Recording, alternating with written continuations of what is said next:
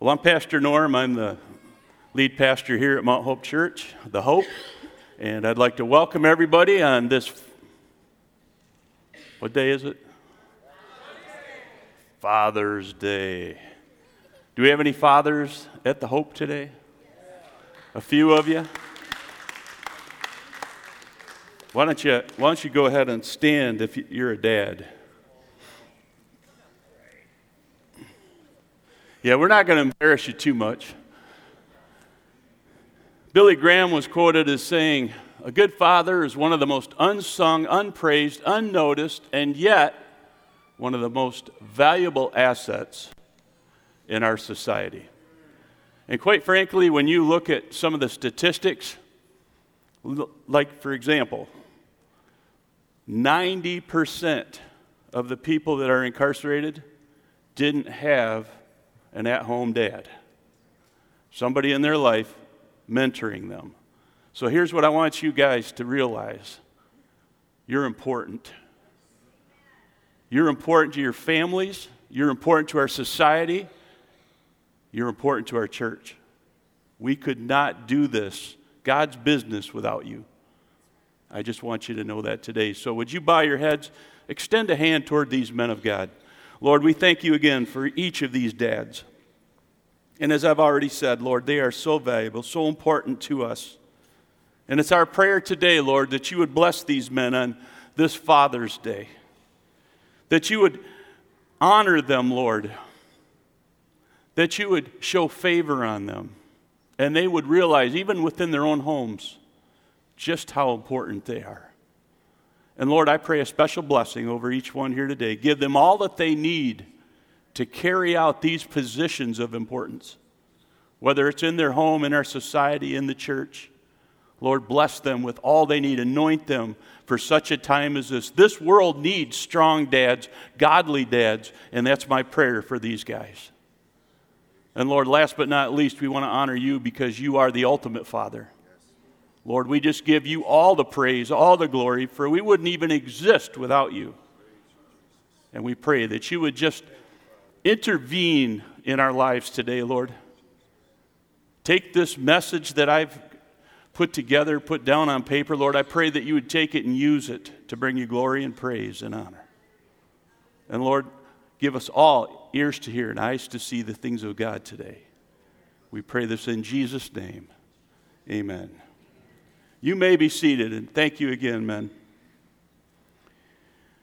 Well, of course, what we try to do on the holidays is have the children come in with us, and the idea behind that is that they would actually spend the holiday with you instead of separated. And some people like that, some people maybe not so much, but that's the intent. So I hope that you enjoy that time with your kids today, and vice versa, children with your parents today. Because they're here, and because we are a gospel Bible kind of church, right? How many believe the Bible is God's word? That we can trust it? It's inerrant? Okay? So with that in mind, and because the kids are in here, I just wanted to look at a few scriptures that speak about children and dads. You ready for this? Now, the kids might not appreciate this quite as much. I don't know. But let's start out with Proverbs, and I have this behind me. Proverbs 23, 24 to 25, and this is the message. Parents rejoice when their children turn out well. How many can say amen? Amen. Versus the other way, right? You don't rejoice when they don't turn out well. Wise children become proud parents. So someday, kids, you're going to be a parent, hopefully. So make your father happy. Make your mother proud. How many parents in here today would say, I like that? And how many of you want your children to really acknowledge this today, all right? So point them back up there and say, read that. This is you. Make me happy today. Make me proud. I found it interesting as I just looked at a few different verses that pertain to parenting, that pertain to dads. And it's interesting that most of the scriptures, they don't actually give the parent the instruction. Rather, the instruction goes toward the child. What does that tell me? It says that we need to show our kids God's word. Because if they get it down in their spirit and they realize, like this one, if they realize what God expects from them, that it will make a difference. One of my favorite verses, of course, is taken right out of one of the commands. Honor your father and mother, then you will live a long, full life. Can you read this with me? Kids, read this with me. Honor your father and mother, then you will live a long, full life in the land the Lord your God is giving you. God wants you to have the land. You're our next generation. You're going to be in the positions we're in today. You're going to be running this country someday and the world. And God wants you to know that one of the most important things you do, the first is that you honor God, but the second is that you honor your parents, your mom and your dad. What does that mean? Any kids what does it mean to honor your parents? Anybody? I don't want to pick you out. Anyone like to suggest what it means? Obedience? Respect? All right? Can you give me a specific so the kids understand what this is? What's a specific example of honoring and being respectful? Do what you're told. How many times have we heard that? I remember my dad used to say it to me. Don't do as I do as I say. I've heard that. I don't think that's what the Bible was saying. We're supposed to live by example. But kids, when your parents tell you to do something, then do it. Go clean your room. Yeah, I'll get to it in 2 weeks. Some of you probably that happened this morning. Make your bed now. I don't want you. You know what I'm saying is true. Another strong example is Ephesians 6. Children, obey your parents because you belong to the Lord, for this is the right thing to do. And then this brings out the command, honor your father and mother. This is the first commandment with a promise. If you honor your father and mother, things will go well for you, and you will have a long life on the earth. How many want a long life on the earth? Then this is what you need to do. Honor your father and mother. It's so simple. And then verse 4, and I never liked that one too much as a dad. Fathers, do not provoke your children to anger by the way you treat them. Rather, bring them up with the discipline and instruction that comes from the Lord. So if you do it God's way, that's the correct way. Sometimes we dads can be a little harsh on our kids, expect a little more than maybe they're capable of giving. Sometimes. And I believe what the Bible is saying there is, remember when you were being raised. How many enjoyed it when your dad stood over you with a big stick? Or the belt? Not too many of us. No, there are other ways that we can work with our kids and still get the point across, still be firm, but be loving. And that's sometimes what was missing when I was being raised was I had the discipline, but the love often wasn't revealed at the same time. And men, you need to do both. If your kids know you love them, they're going to accept your discipline. All right? It's easy. It really is if you do it God's way. When God corrects us, we want to know He loves us too, right? Same thing is true with men. So just remember, these are just little nuggets that I'm throwing by it. And then here's a few more. The Bible gives parents the formula for success when it comes to raising children. Proverbs 22:6, direct your children onto the right path, and when they are older, they will not leave it. All right? Listen, we're all human. And even though you've raised them in church for 18, 20, 25, 30 years, they still are going to leave the nest someday, and that's when they have to decide, is this real to me? They get to choose. As for me and my house, we will serve the Lord or not so much. But I believe this. If you put it in them at the young age, someday they're going to come back to Him. They might be 65 years old. That's not our call. It's between them and the Lord. But know this, when you raise up a child in the way he should go when he is old, he will not turn from him. Proverbs 19:18, I'm just reading a couple more. And then, this isn't actually the message, this is the prelude.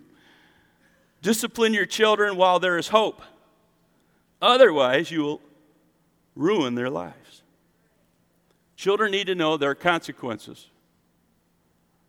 If they do something stupid, there needs to be consequences. Right? If you just let them do the stupid things their whole life, they're going to think it's okay. That's what you're there for. You're not there to be their best friend when they're little. You're there to be their parent. Remember that. It's important. And then the last one I wanted to share, and this is two different versions of the same thing. Colossians 3:20 and 21 in the NLT. Children, always obey your parents, for this pleases the Lord. So how many want to please the Lord, kids? Kids?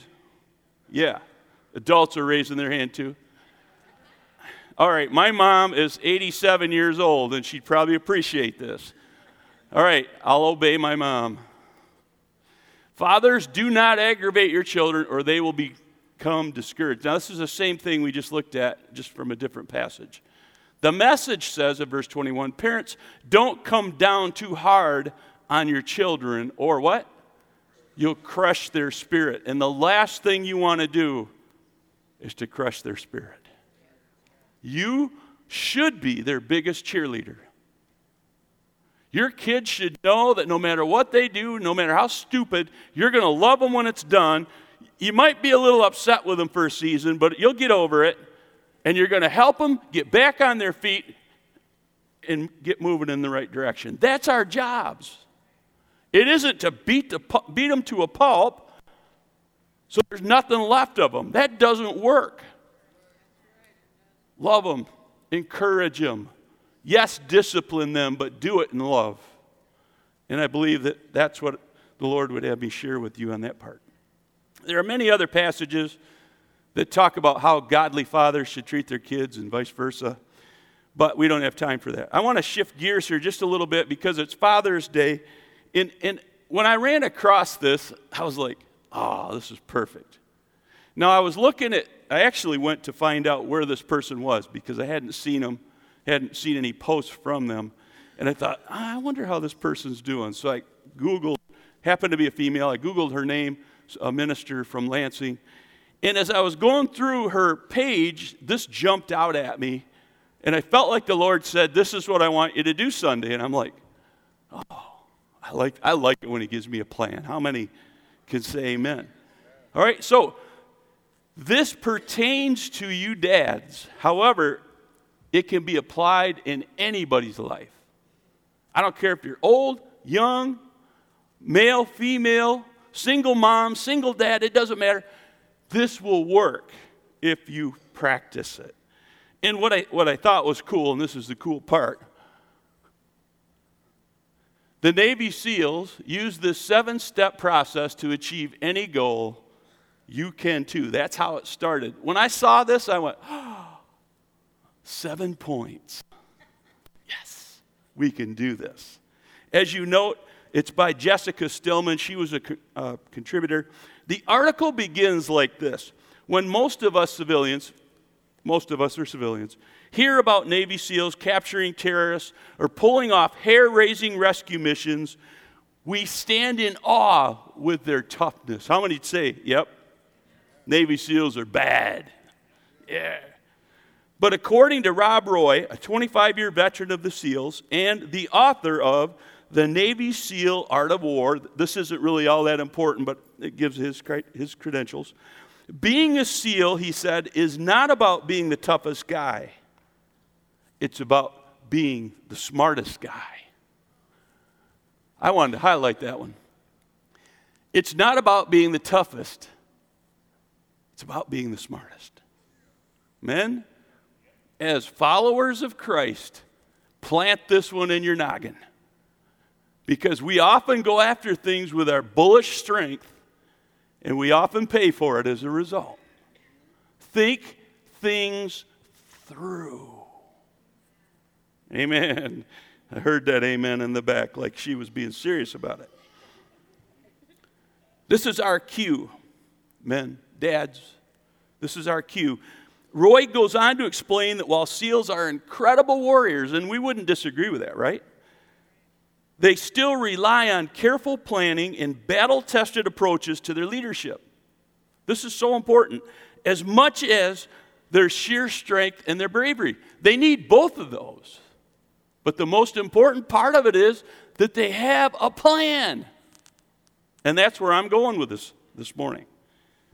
He said, accomplishing jaw-dropping things is less about innate grit than you probably think, and it's more about the process. And then he gives the 7-step approach that Navy SEALs are taught in order to be a success out in the field. Before we look at them, though, let me ask you this. And I'm just trying to be raw today as much as I want to help you. Is there anybody besides me that ever prays to God and says, I need your help? Maybe it's that teenager, that daughter that is the biggest thorn in your flesh, right? She's not paying attention to what you're saying to her. She wants to do her own thing. You've raised her up in the Lord, but she keeps doing dumb things, and you're just sitting there going, how do I deal with this young female? I want to kill her. You know what I'm saying is true, and you can put your son in there. We had all boys. I don't know what it's like to have girls. I don't know what I'm missing. I'm not missing a thing. Or who are you kidding?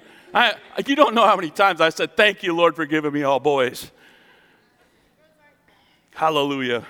We need women, girls. I know that. They're important, but I'm just thankful I didn't have to raise them. Maybe it's problems with finance. Maybe it's a problem with your marriage. That one that you said I do and I will forever. And it's only been a few years and you're already going, uh-oh. Let me tell you something. It's downright scary. In my opinion, it's downright scary being a dad. I believe that in all my heart because I've had days when I just wanted to sleep in. I didn't even want to get out of bed because I knew it was coming that day. And I knew what I was going to have to do. I'd like to look at the Navy SEALs approach, apply some of their techniques to how we, you and I, can be stronger dads, godly dads. And if I can, some of the things I've added, it's almost like Proverbs from Norm. I don't claim to be anywhere near as wise as Solomon, but I think the Lord kind of gave me these, and I think hopefully they'll help you. So men, are you ready for this challenge? Hoorah! Now that's the other guys. Okay, number 1, ask clarifying questions. But what do?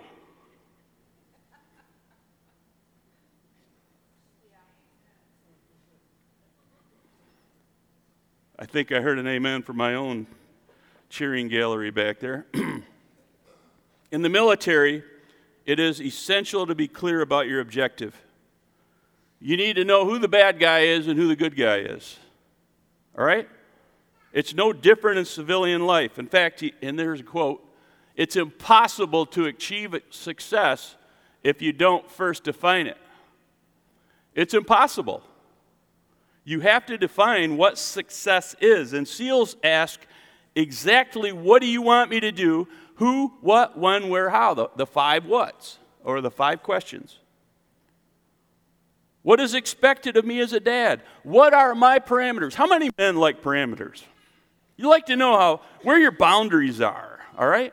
Because if we don't have boundaries, what happens? Oh, we go off. You know, somebody recently gave me some instructions, and she knew I was going to share this, but we've been cutting trees at my house. And Pastor Norm never claimed to be a woodsman. a lumberjack, or anything related to wood. So I had this tree tethered. I had the rope tied off to a great big maple tree down the way I wanted it to go, and then I ratcheted it way over here, with one of those come-along thingies. And then I took my new steel chainsaw, which I bought to do this job, because I have like 30 trees I have to cut. And I went to work. Now here's the mistake I made. I was alone. And my wife said, "Don't cut without somebody there." Did I listen? On the left is my house. And you can't really see it in this shot, so I'll give you a better one. It's okay. The bathroom skylight broke the fall. No, that's just up there. This is a 7/12 pitch, all right? This is 7/12. So I had to climb up the tree to get up to the top to start. I cut a little bit, move down, cut a little bit, move down. That's how I had to get the tree up the roof.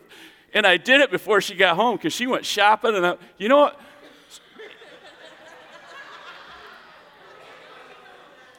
My son, Andy, said, "Dad, what was the first thing that went through your head?" And I said, to be honest, I didn't even have time to think.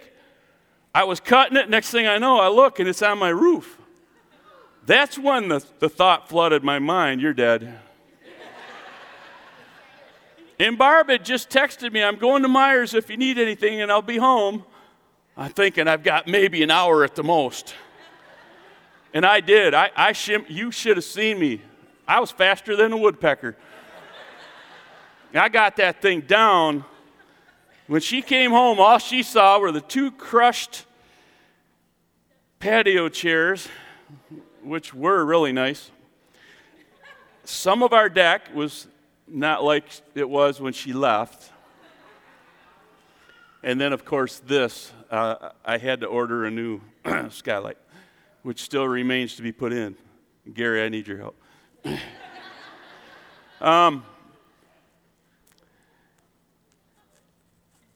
This is dead stuff. I didn't listen to wisdom. And this is the kind of trouble we get in. I just thought I'd share that. I'm human. Anyway, ask the questions. Who should get the bulk of my attention? Quite frankly, in this case, I should have listened to my wife.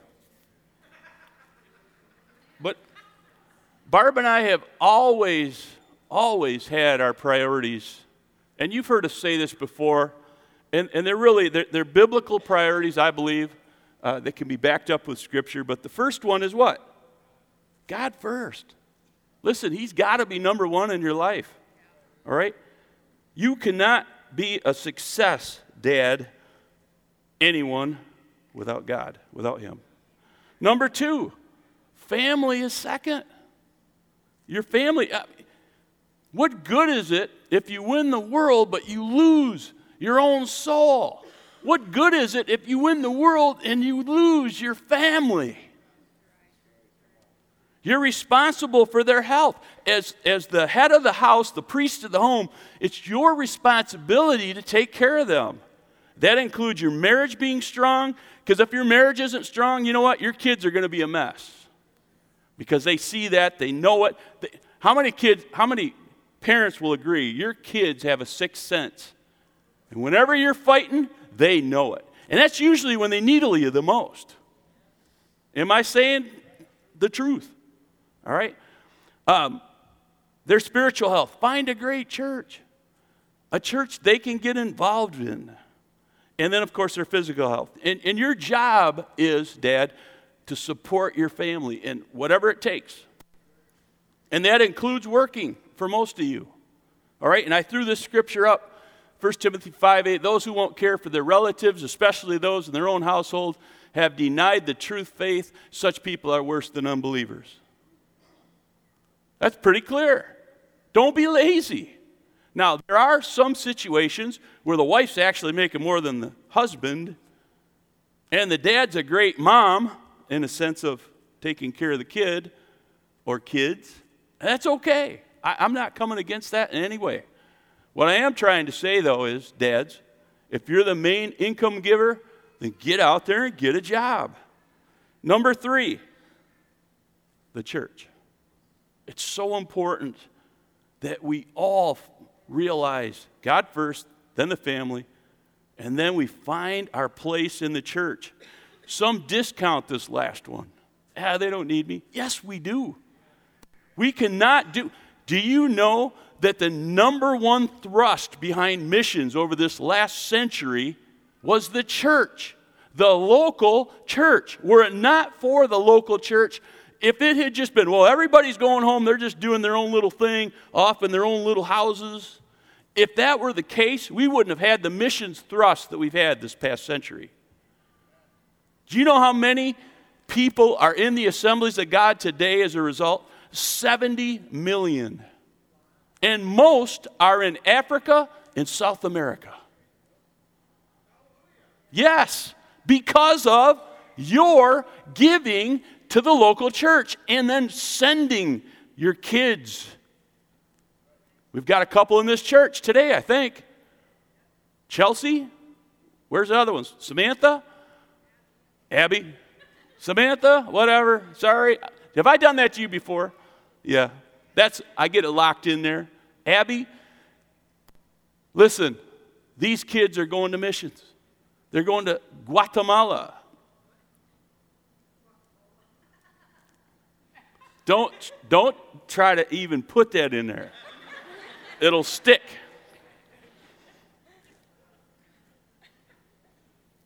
Ephesians 4 details this whole process, but I'm not going to go there today. So God first, then the family, then the church.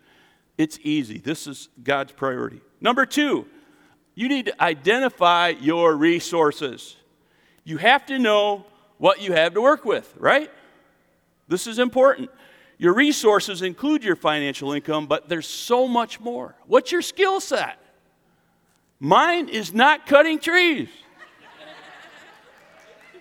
Amen. Know your shortcomings, and this is important. Don't try to be a know-it-all with your wife and kids.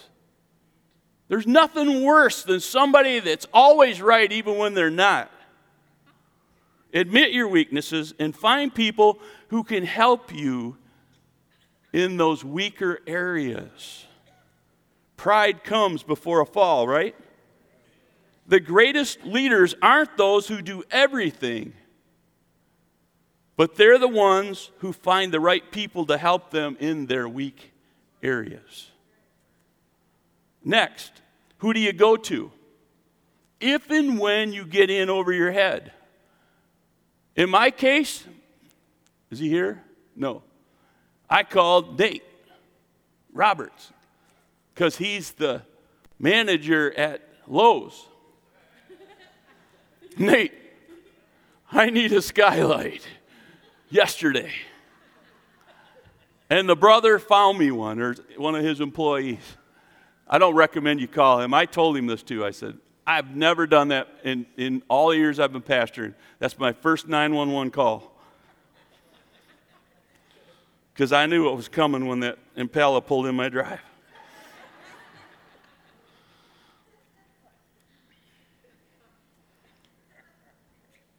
Maybe it's your dad, your coach, your grandpa, maybe your pastor, your teacher, a friend. Don't wait till you're in hot water to have a list of people that you can call on. Get them first. And include some godly men and women in there. Don't have them all be heathens, okay? Sometimes it's all right to use a heathen, but you know what I mean by heathen? Unchurched, all right.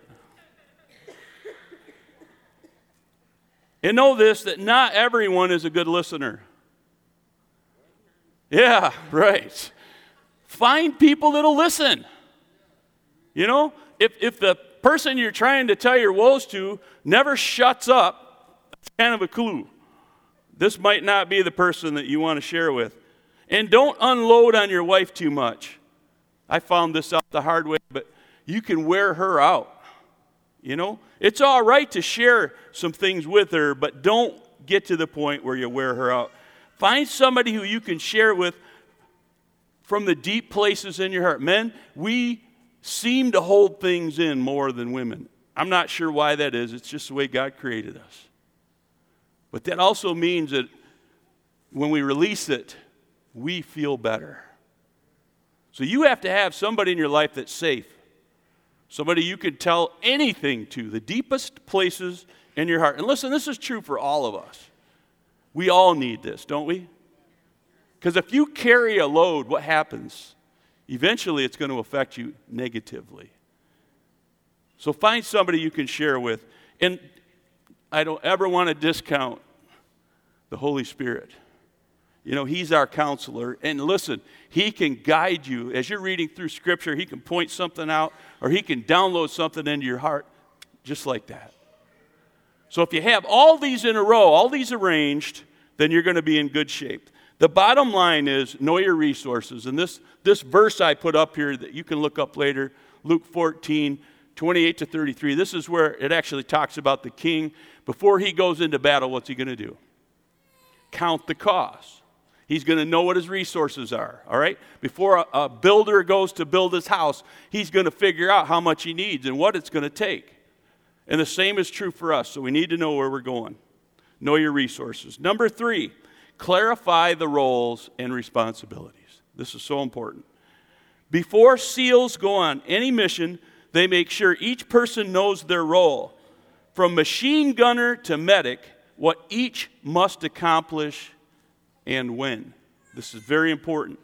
You most likely won't need a machine gunner in your life. If you do, and you're not military or police, you should probably find another means of income.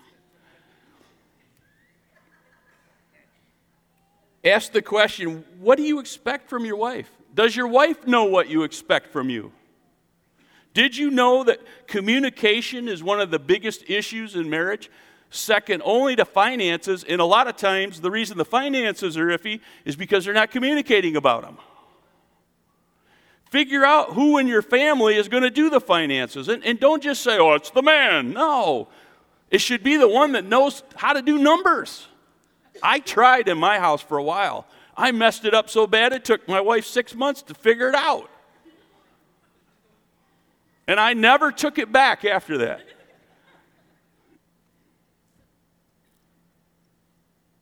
Hallelujah. Another area that's a must, if you want your mission as a dad to be a success, is consistency. If you waffle back and forth with what you expect from your children or your spouse, this results in chaos and frustration. But by deciding ahead of time how you're going to discipline the kids or how you're going to run the finances or who's going to run them, your marriage and your kids will be better for it. And listen to this. You want your kids to be stable, then you need to be consistent. Because if you tell them one thing and your wife says something else and you're not both on the same page, what's that say to the kid? You guys are messed up. Say the same thing. Listen, you may have to get behind closed doors, go for a ride, go for a drive, on a date night, talk about how you're going to raise your kids, but you need to come into agreement on how you're going to do it. And then stick with the plan. And when your kids see this, what does it do? It strengthens them. And they feel safe. Whereas if, on the flip side of this, if you're always arguing about how you're going to do whatever you're going to do, however you're going to do it, what does that say to your kid? There's no peace. There's always this tension in my house. And you know what's going to happen? Those kids are going to be just like that. You don't intend it that way, but it happens. So you want peace in your house? Say it with me, be consistent. Does that make sense? Hallelujah. Finally, give your kids responsibilities. Now listen, I'm not suggesting that you take your 5-year-old out, say, all right, son, get on that tractor and get out there and mow the lawn. They'd probably like to, but don't do that. No, But have them clean their room, put their toys away. Start with little things. What does it do for them? Builds their self-esteem. It helps them to feel like they're a part of the house. They're a part of the big picture. And you can obviously grow those responsibilities. Have them do the dishes. In most homes, have them put them in the dishwasher. Ooh, that's hard. Don't wait till they're 18 years old to give them responsibilities. We see the results all around us. So be sure everyone knows his or her responsibility. Number 4, focus relentlessly on your goal. How many have goals? Anybody? Everybody should. Our pastor used to say this, Dave Williams. He said, if you don't have a goal, you're going to hit it every time. It's true. If you're not aiming for something, you'll hit it every time. What do you want to achieve? What do you want your retirement to look like someday? Don't ask me that because I didn't follow this example. When you're young, you should have goals set. I'm kind of a late bloomer. I've always wanted to get my master's, and I'm finally going to do it at the age of...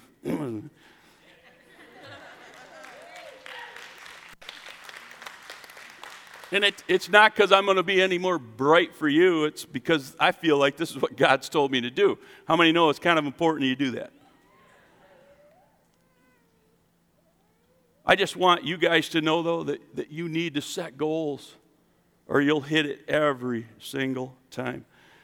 Microsoft CEO Satya Nadella, I think I'm saying that right, she said, all good leaders take responsibility for outcomes, whatever the circumstances. This means there's no room for excuses. Many of us are really good at making excuses. Instead, one must remain focused on his or her goals, and when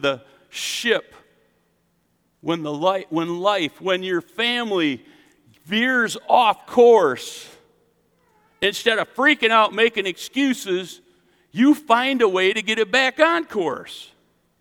That's the idea of having goals. When you realize you're not on course, you can readjust. One of my things that I'd really like to get for my boat someday. It's not going to be this year because I'm getting my master's. But that's what Barb said to me. She said, okay, you can get a new boat or you can get your master's. I want you to know I took... Troy's like, why didn't you go for the boat? Anyway. Hey, my boat still floats. But this Minn Kota iPilot, have you ever seen those?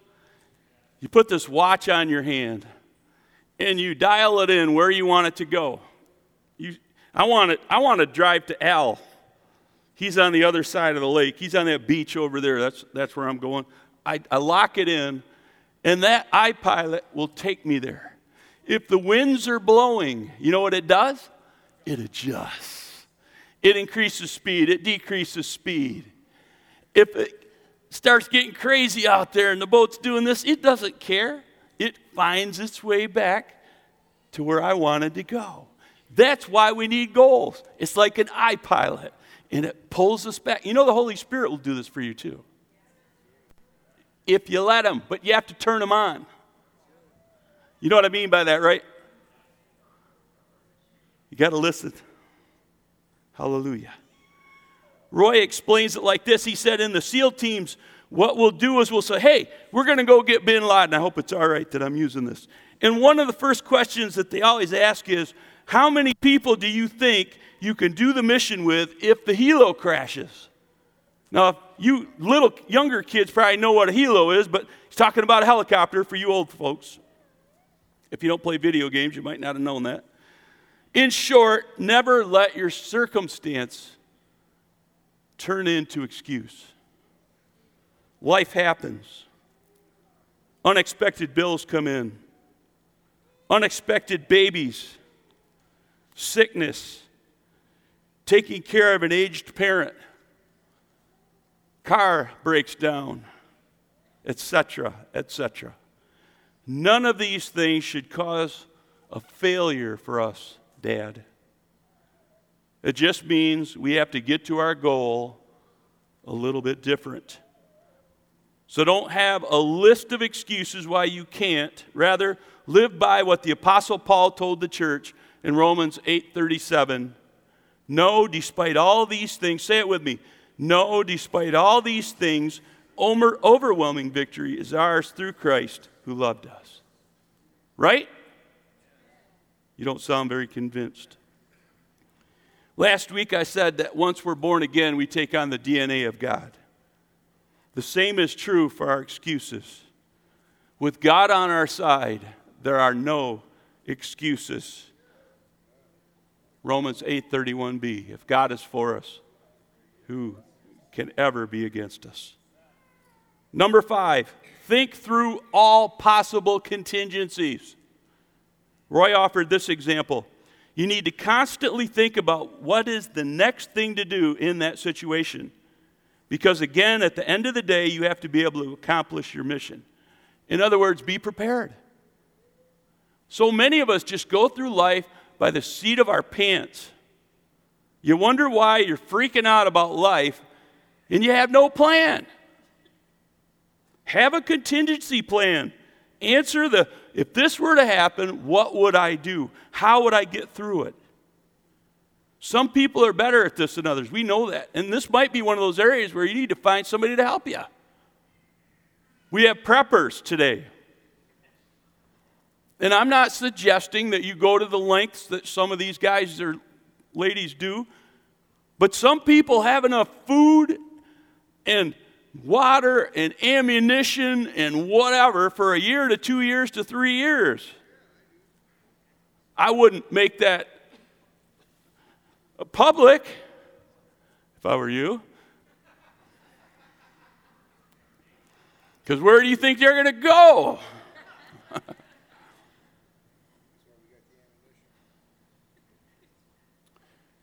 But here's the thing, we should be prepared. What if your power were to go out? I mean, we live in Michigan, and we had a tremendous storm this year. How many got locked up for 2-3 days?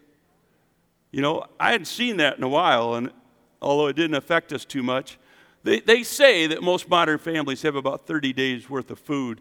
You might be getting down to like the crackers and stuff by the end, but most of us have about that. But have the water backed up. You know, what about you young guys? And I wished I'd thought more of it when I was younger, and I do have an insurance policy, but every young guy, if you have a family, you should have term life. And when you get it at the age of 20, it costs you like $5 a month. Not really, but it's cheap. Compared to if you wait till you're 50 or 60 to get it, it's going to cost you like $500 a month. So be smart. Get yourself a term policy so that if something were to happen to you or your wife, it can go both ways, you've got the income to raise your family. You don't have a hardship. Just smart stuff. Think through all the possible contingencies. Then when these detours pop up, and they will, you will be better prepared to handle them without having to completely change course or get psychiatric care. There's nothing wrong with psychiatric care. I'm trying to prevent it. Always keep in mind, last part of this, expect the unexpected. All right? I'm getting close to the end.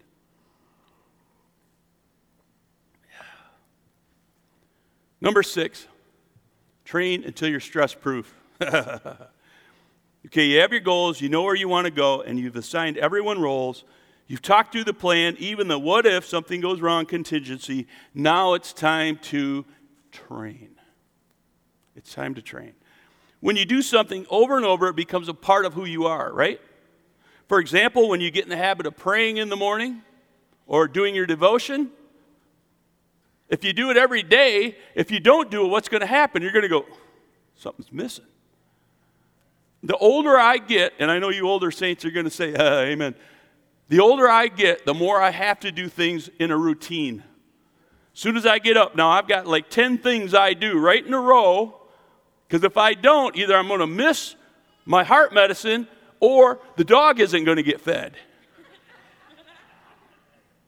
Either one of those could be bad. All right? So I've learned if I do everything, and the best part is when I do things in order and a routine like that, I get better at it. I get more efficient. Man, I can bust through that list that I have in probably about 10 minutes. And I actually do this. Not my devotion, but the rest of it, the other stuff, getting up, splashing water on my face, brushing my teeth, all that kind of stuff, getting my coffee, number one.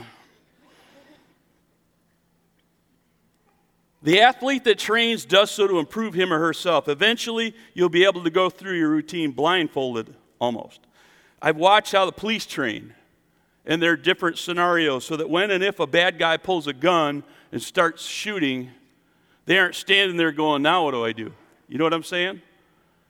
They're trained to evaluate in split-second timing the best course of action. And I've been with these guys, and trust me, I am thankful I'm a chaplain, I'm a pastor, and I'm not a trooper. Because these guys have got to be on their game all the time. They have to know, do I retreat and call for backup, or do I stop the assailant before somebody else is harmed? Those are the kinds of things that are life and death, and they can't waffle on what their response is going to be. Hear this. Most troops who go through the academy, and I've talked to quite a few of them, they aren't all that geeked about having to go through their paramilitary academy. It's a 6-month training, and they treat them just like they do at boot camp. For 6 months, they're regimented. Every morning, they're up at the same time. They do specific things all day long, and they put into them over and over and over. This is how you're going to respond when this happens. This is what you're going to do when this happens. Most of these guys do not like that particular training, but when they're out in the field years later and they're faced with one of these life and death situations, immediately they know what to do because of that training they had way back when. And what I'm saying to you is it's so important that we train ourselves how we're going to respond to these life and death situations. And I'm talking in your own families. How many have somebody that's near death right now? They could go any day. We just had one of our saints lose a brother this last night.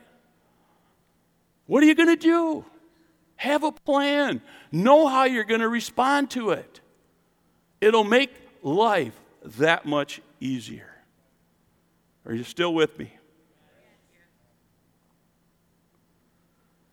As Christian men of God, we should be so trained on how to handle stressful situations that when the challenges happen, we look at them, we take a deep breath, and we say, not today, devil.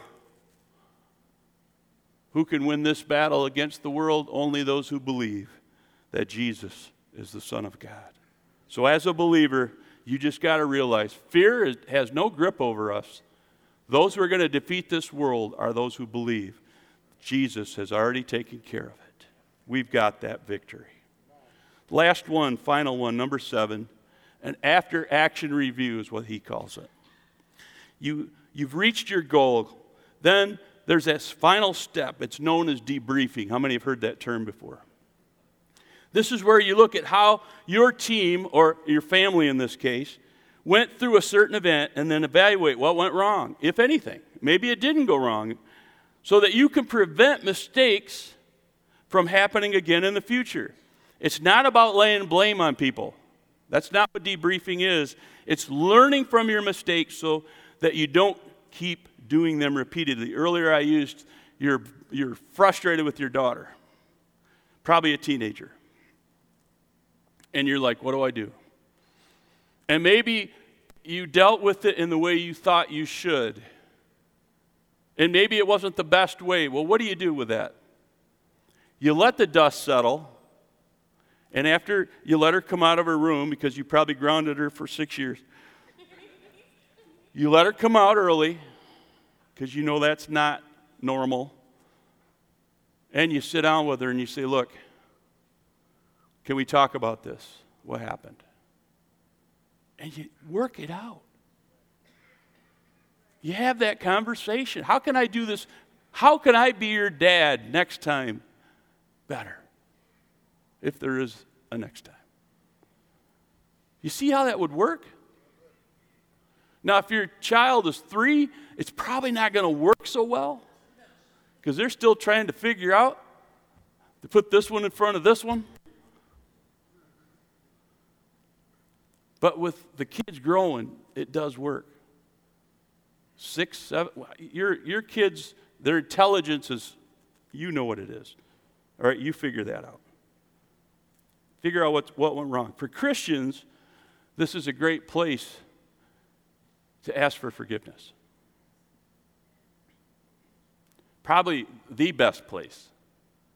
Hey, I'm sorry that I blew up at you. Will you forgive me? How many know dads sometimes lose it? Troy, don't raise your hand.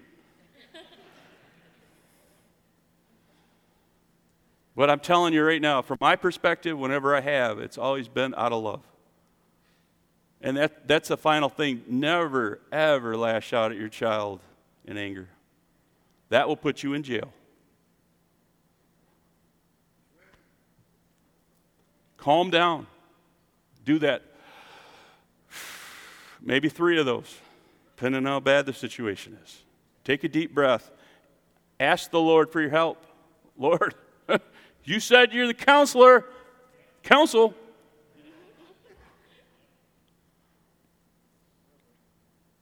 And the last part of this is, it's also a great place to celebrate the win. What went right? How many know that when coaches win a game, when the team wins a game, what do the coaches do? Next week we're going to fight this team and you guys need to step up even stronger next. No. Celebrate the win. Hey, you guys did an amazing job tonight. You were rocking out there. Man, I'm so proud of every one of you. High five. And then you tell them, next week, no. Celebrate the win. Don't just move on to what's next. And if you had a conversation with your son or daughter, teenage or whoever, and it went well, stop and say, that was pretty cool how God intervened and helped us. I like that. I like having that communication open with you. Because one of the things we lose when our kids get older is the communication. And I think that's where we lose their respect. Because they don't feel like we value them anymore. Don't be their friend, be their parent. But eventually, you know what that's going to lead into? I fish with my 35-year-old son all the time, whenever we can get out. Why? Because we're friends now. I'm still his dad, but I'm not over him like some of you guys are, the younger parents here today. So just keep this stuff tucked away in the back of your mind. And if somebody can come up and play softly, that would be wonderful. Would you stand with me? Oh, would you look at that? It's 12 o'clock exactly. Oh, my. Happy Father's Day. So I'm going to there's hardly going to be time for anybody to play, but Sarah, I just wanted to hear you. In conclusion, when I see that our family has accomplished a big win, I really do like to give God the glory because He deserves it. And I think it blesses Him when we remember who our source is. So dads, when you've gotten a win, maybe it's a bonus or whatever, maybe it's something happened good in your family, one of your kids got great grades, give God the glory. Thank you, Jesus. Thank you for helping us with this, getting us through another tense moment, but on the other end, your peace is still with us. Hallelujah. He loves that when we do that. Why do I give Him the glory? Because I know without Him, I can't do anything. But through Christ, I can do all things. That's right. I missed that one. That's all I have. I'm hoping that this helps you to be the Spirit-led men that God's called you to be. I'm trusting that God didn't just give me this for nothing. That you can take this out of here today and share it with your kids and your grandkids someday. Father, we are again humbled to be called by your name, Christ Shin. We are Christians. Lord, we are believers in Jesus. He paid the ultimate price so that we would have life and life everlasting. And Lord, I pray that abundant life would also be within our families that are represented here today. Bless each one, Lord, as only you can. Give these men all that they need to be the mighty warriors, the dads, the lovers of their families that you've called us to be. Help us in the thick moments and thin. Help us in the dire moments and the good. Lord, help us to be strong as we go through this life, to be victorious in Christ and through Christ, because we apply Scripture's principles. We live according to the kingdom rules. Lord, again, I pray favor on these men and their families.